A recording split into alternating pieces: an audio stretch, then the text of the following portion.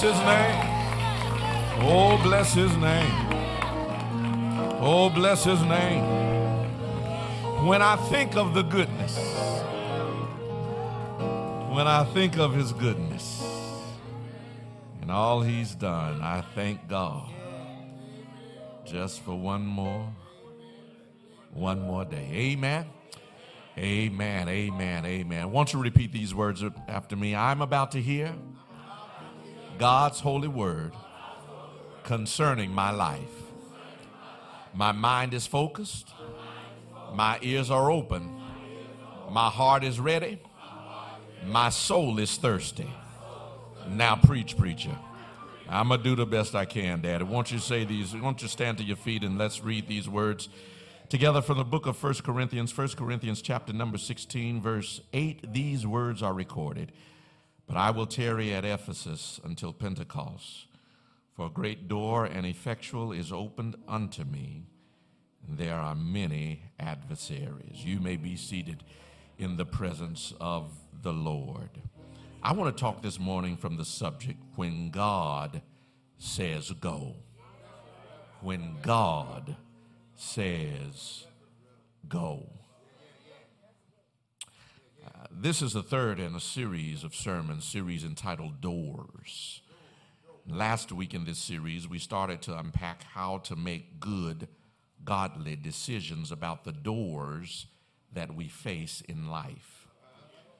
Career doors, doors into relationships, large purchase kind of doors, doors that can, in a large way, impact the trajectory of our lives.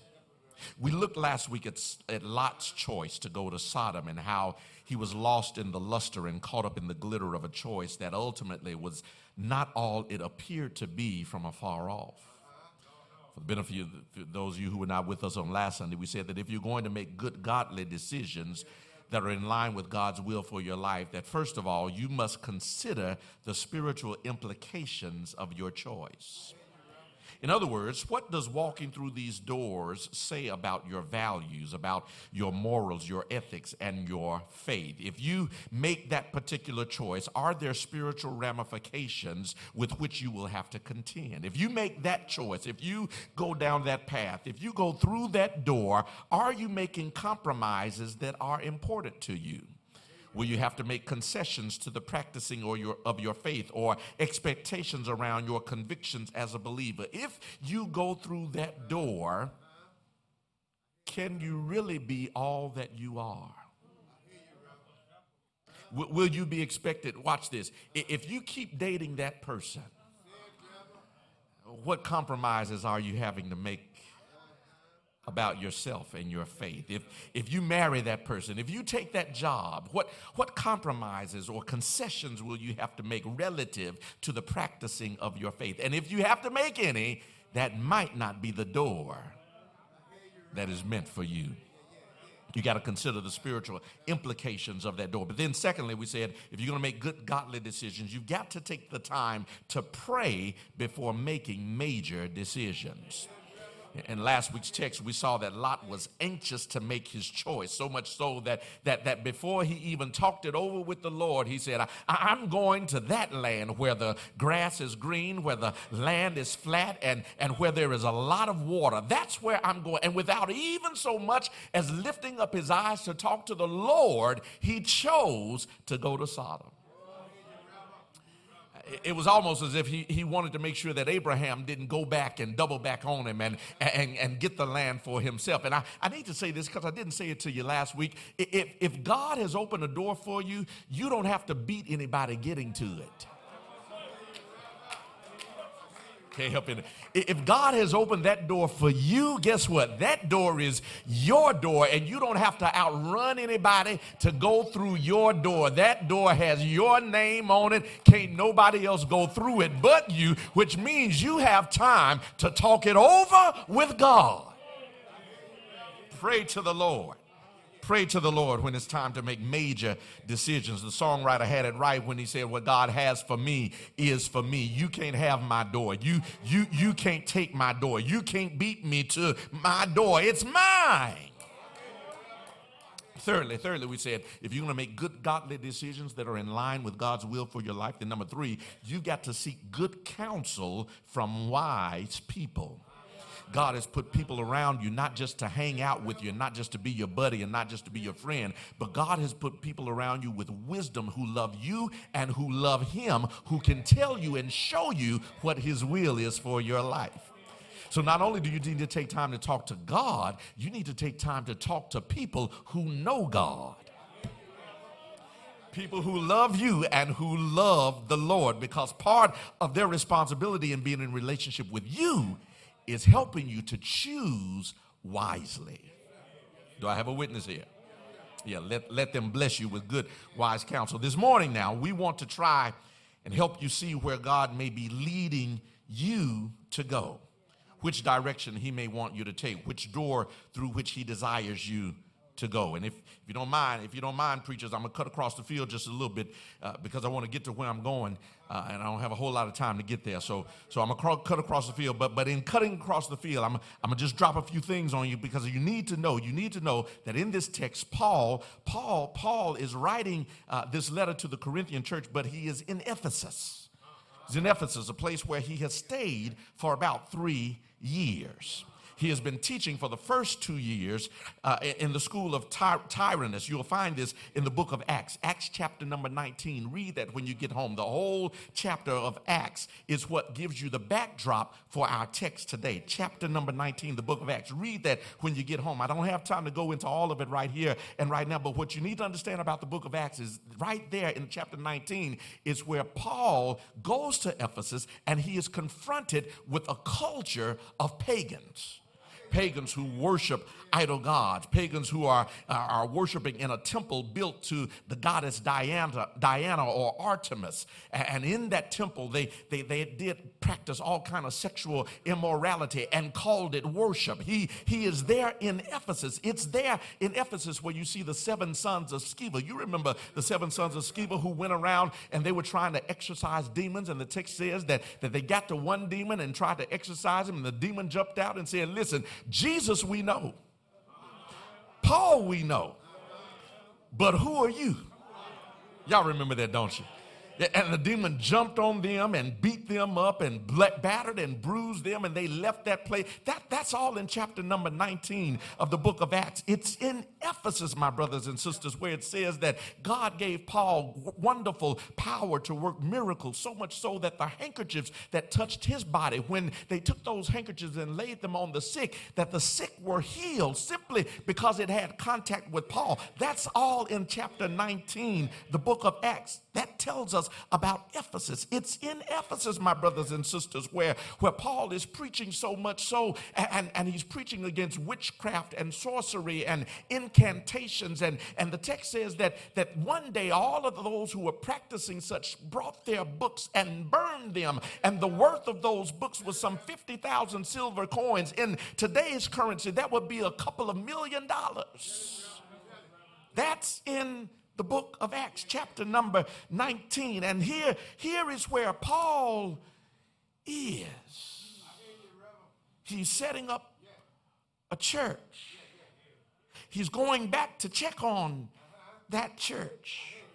And there in Ephesus is where Paul runs into a man by the name of Demetrius. Demetrius was a silversmith who was making these idol gods. And when Paul got to preaching about Jesus, Demetrius recognized that people stopped buying his idol gods. And Demetrius was okay with the preacher preaching, but as soon as it started affecting his money, you want to get people's attention, start messing with their money. He said, wait a minute, we got to do something about this preacher because he's going to get all of us poor.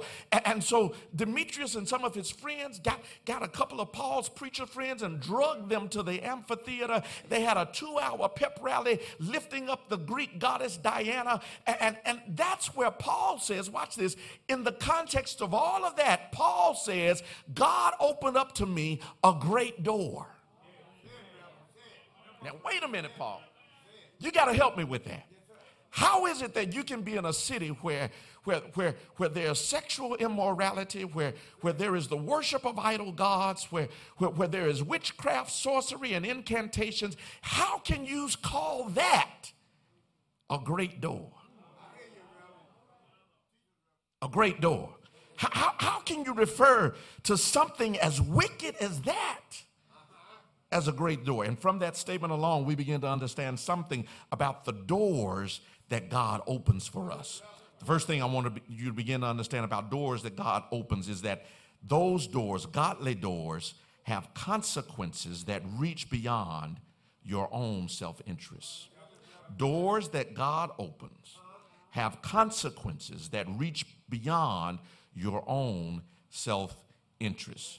Another way of saying that is that when God opens doors, most times the doors that he opens are not just about you. Doors that he opens for you are not just about you. See, we tend to look at what God wants to do for us and how God wants to bless us and how he wants to set us up and blow us up and pour this, that, and the other into our lives until we're just overflowing and folk around us are living off of our overflow. And that's okay, but by and large, when the Lord opens doors, it's not primarily to bless you. It may bless you in return, but its purpose is more eternal and consequential than making you successful. Yes, you may get paid, but it's bigger than your paycheck. Yes, it might make you happy, but it's bigger than your happiness. Yes, it might come with all kinds of perks and benefits, but it's bigger than what you're getting out of it. God opens doors for the spread of the gospel, the growth of the kingdom, and the flourishing of human good. Which means that when we're making decisions about doors to walk through, we need to ask ourselves, which door leads to a life that's bigger than just me? Which of these doors, if I go through it, the end result is more than just me at the center? Paul saw Ephesus as an open door, not because he was going to be blessed financially. He saw it as an open door, not because he was going to be famous there. He saw it as an open door, not because it was going to be the height of his professional career as a preacher. It was an open door, not because Ephesus would look good on his resume or would become another notch in his belt or something wonderful to put in his portfolio. No, it was an open door because there was kingdom work to do there. It was an open door because there were hearts that needed to be changed. There were bodies that needed to be healed. There were people who needed to be touched. There were systems that needed to be disrupted. There was an evil that needed to be confronted. There were lies that needed to be corrected. There were wrongdoing that needed to be interrupted. There was darkness that needed to be pushed back. There were souls that needed to be saved. So God opened the door for Paul in Ephesus. And Paul saw Ephesus in an open door, not because of what he could get out of it, but because of what God wanted him to pour into it. When God says go, it is not always to give you something, but oftentimes it's so that you can make a deposit in that place. See, we got to switch our thinking. We're looking at doors. We're looking at doors and trying to figure out how we're going to be blessed by it. And the door that blesses us the most, that's the door we're going to choose.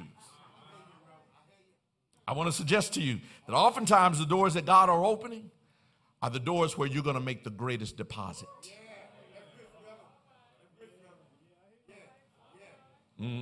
See, you want a door, you want to go through a door where it leads to a harvest. And oftentimes, God is opening a door that leads to you planting.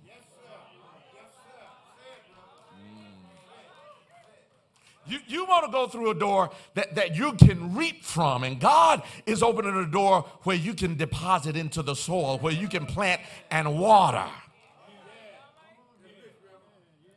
You want a door that's already green on the other side. God is opening a door where the fields are brown. It's going to require you to till the soil. It's going to require you to work it before any good can come out. Y'all ain't talking to me in here. And you looking at that door, you say, I don't want none of that. But that's the door that God has opened to you. That's why it's a great door. Anybody can go to a door where it's already green.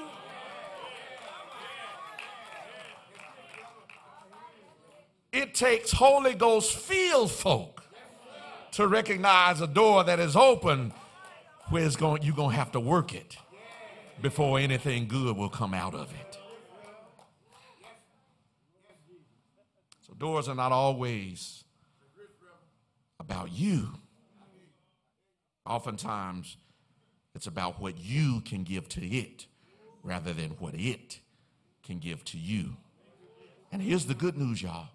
If you're faithful in giving where God plants you, it'll return to you. If you're faithful in planning, oh, I know what I'm talking about. If you're faithful and diligent in what God has given you to do, I'm a witness that whatsoever a man soweth, you will reap it. Now, you might not reap it there, but it might be 5 years later in another vineyard. But what you sowed over here, you'll get over there. Secondly, something to understand about the doors that God opens. Doors opened by God are not necessarily free of opposition. Doors opened by God are not necessarily free of opposition. Usually, when we try to figure out which door to go through, we're looking and we're trying to figure out which is the path of least resistance. What is the easy door? The door that doesn't have any obstacles, any opposition, no adversary. That's the door we want to choose. But look at verse 9 in the text. Verse 9 says, "For a great door and effectual is opened unto me, and there are many adversaries." There are many adversaries. Paul says, watch this. It's a great door, but I recognize going through this door, I'm going to have some opposition. But the opposition does not make it it's still a great door. I need to tell you, just because there's some opposition and just because there's some challenges and just because you're going to have some adversaries and some conflict along the way does not mean that God is not in it. God can open up a great door that requires opposition. Requires someone of your character, someone of your stamina, someone of your faith to walk through that door. Oh, my God. My God, my God. The problem with a lot of us is that we think that in order for that door to be from God, that it must be a problem-free path. In order for it to be from God, it must go without being challenged. It has to flow with ease and convenience, because the Bible says God is not the God of the author of confusion, but of peace. And if confusion is there, then God must not be in it. But before you pack up your bags and leave, before you pass by an opportunity, before you decide that the Lord doesn't want you there, have you ever thought that that's exactly why God may have led you there? That's exactly why he may have put you there, because of the God in you, and your presence brings peace to places where there is organized chaos. Your presence brings clarity to misguided thinking. Your presence brings light to darkened rooms where decisions are made. Your presence brings compassion to heartless meetings where policies are being written. Your presence brings joy to broken lives that show up for hours. Your presence is the very thing that God says, that's why I want you there. That's why I need you there, because of the opposition that is there. Because of the challenges that are there. Because of the growth that needs to take place there.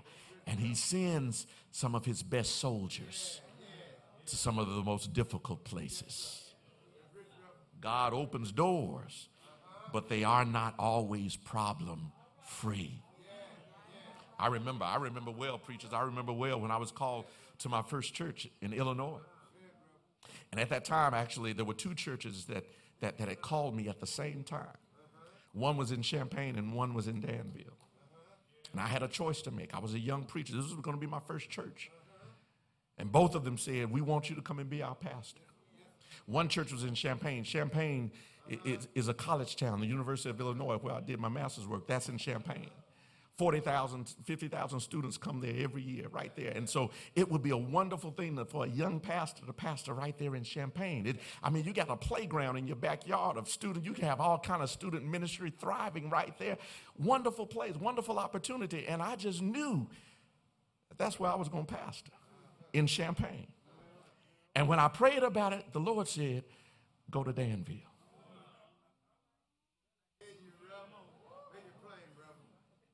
Go to Danville. I said, okay, well, let me find out what's over in Danville. And I looked at the church in Danville, and it was a smaller church than the church in Champaign, and it was an older church than the church in Champaign.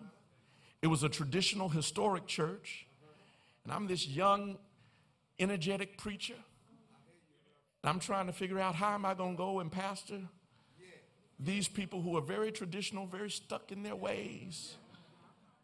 Amen. And everybody in the church was older than me. How am I going to pastor? And this is my first church. And I said, no, I'm going to Champaign. And the Lord said, go to Danville. And I'm looking at it, and preachers, and they had just had a split in the church, and the pastor and the previous pastor in the congregation, they didn't get along. It was an ugly split. People had left, so there were relationships that had been broken. There were hearts that had been broken. There were people who had really just been demolished in their hearts and in their spirits. And I'm looking at that and saying, Lord, I don't need to deal with that in my first church. I just want to go and preach. And the Lord said, go to Danville. And I'm trying to figure out, God, why do you want me over there when it could be so easy right here? And God said, watch this, because I can't make you a pastor where it's easy. You got to have some challenges. You got to learn, if you're going to pastor, if you're going to lead people, you got to learn how to heal people. You got to learn how to preach through heartache, and you got to learn how to preach love and forgiveness, and show people how to live up to the high calling of God in Jesus Christ. And you can't learn all of that in green pastures. And so God sent me to a place that was more difficult to pastor, and I thank God that he did. And God did a wonderful work with us in Danville. I said all that to say this. Don't let the opposition cheat you from the opportunity. Don't let the obstacle cause you to miss the opportunity. Just because there are challenges don't mean that God is not opening that door. It's a great door. A great door of preparation. A great door of making you who God wants you to be as he makes others who they want them to be. Paul said it's a great door that he's opened up to me. Last thing, I just want you to write these things down. Listen, if you're wondering about the doors that God opens doors primarily for 4 reasons. Write these down. I don't have time to go into them. But God opens doors primarily for 4 reasons. And it's not about you. God opens doors primarily for 4 reasons. Number 1, he opens doors so that the gospel may be proclaimed. He opens doors so that the lost may be saved. He opens doors so that the kingdom may be built. And he opens doors so that his name might be glorified. Write that down. Keep that up. He opens doors so the gospel will be proclaimed, so that the lost will be saved, so that the kingdom will be built, and so that his name may be glorified. Now, those are the doors that God is opening. Those are the doors. And if you're wondering which door to go through, you want to ask yourself, if I go through this door, is the gospel going to be proclaimed? If I go through this door, is this a door where the lost can be saved by the light that I share? If I go through this door, is this a door that will help the kingdom of God be built? Watch this. What does that have to do with relationships? Why? Well, you know, like I said earlier, depending on who you're in relationship with will determine a lot about what you do and how you live your life. Amen, lights. Some of you have walked through some doors and you figured out that being in a relationship with that person meant you had to calm down on your faith. You couldn't worship the way you wanted to worship. You couldn't go to Bible study the way you wanted to go to Bible study. Because they got jealous because you were spending all your time at that church. Y'all ain't talking to me in here. Is his name being glorified? The decision you make, is that a decision that ultimately brings glory to God's name? Can you do what you do in full confidence that in the end, God is glorified? Because the word says, in everything you do, whether you eat, whether you drink, whatever you do, let it be done to the glory of God. If going through any particular door, you know that in the end, God gets no glory, stay out of it. Back up. Go the other way. Because that's not a door that God has opened for you. May the Lord bless you. May the Lord keep you. May the Lord make his face to shine upon you. Be gracious unto you. Give you his peace. Let's pray right now. Let's pray right now. God our Father, how thankful we are that you very purposefully and patiently and providentially open doors for us. God, we thank you now that Jesus Christ is and remains the open door. God, we pray right now for someone who needs to walk through that door into a relationship with God, through that door into fellowship with the Father, through that door that was opened 2,000 years ago when your Son, our Savior, died on Calvary's cross. God, now I pray for someone who needs to open the door to their hearts and let Jesus in. God, I pray for someone who has yet to confess Jesus as Lord. Give them the strength. Give them the courage. Give them the faith to simply say now, yes, I'm going to walk through this door. This door that you open by giving your life. This door that you open by shedding your blood. This door that you opened by loving me so much that you were willing to lay down your life.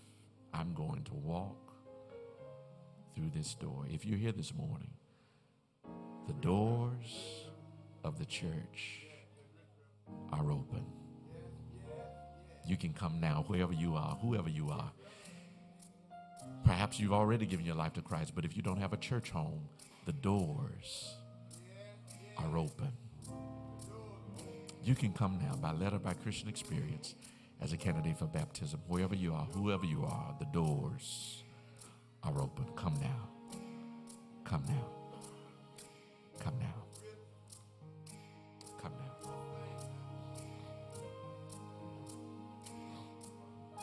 My God. Hallelujah. Bless his name.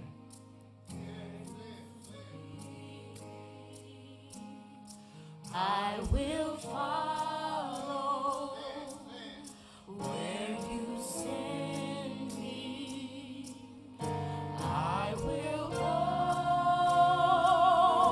whatever you need. I'll do it. It's my desire.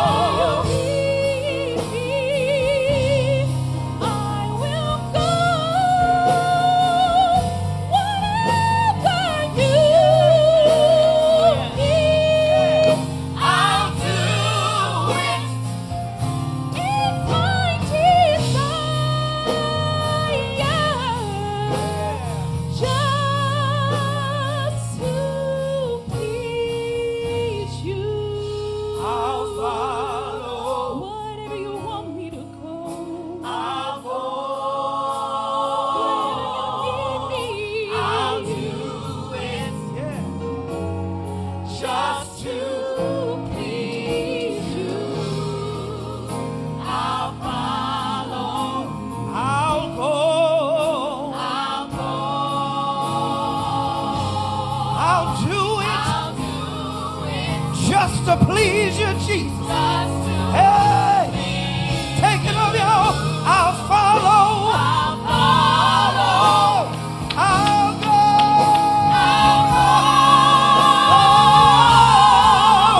I'll do it just to please you. Just to please you. If you say go,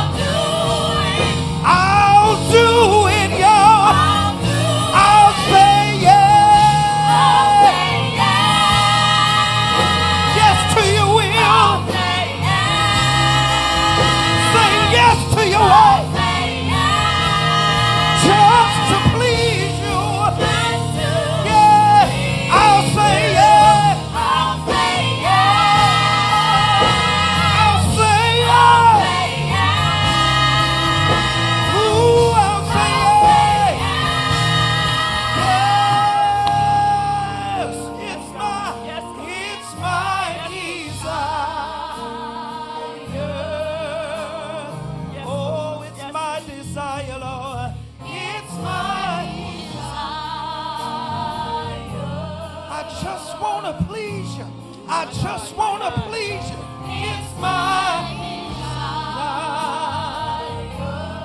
Just to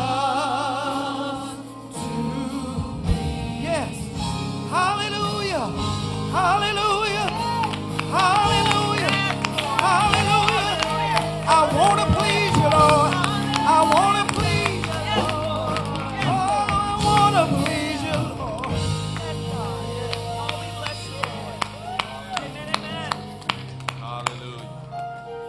It's my desire to please you. What you do, I'll do. What you say, do, I'll do. Where you tell me to go, I'll go. It is my desire to please you, Lord. Reverend. Amen. Brother Bailey is coming to us by Christian experience. Amen. And you've already stated that you have been baptized. You have been a member of a church before. This church accepts you as a member. Are you willing to study with us? Yes. Are you willing to work with us? Yes. Amen. And let me tell you now, you came to the right place.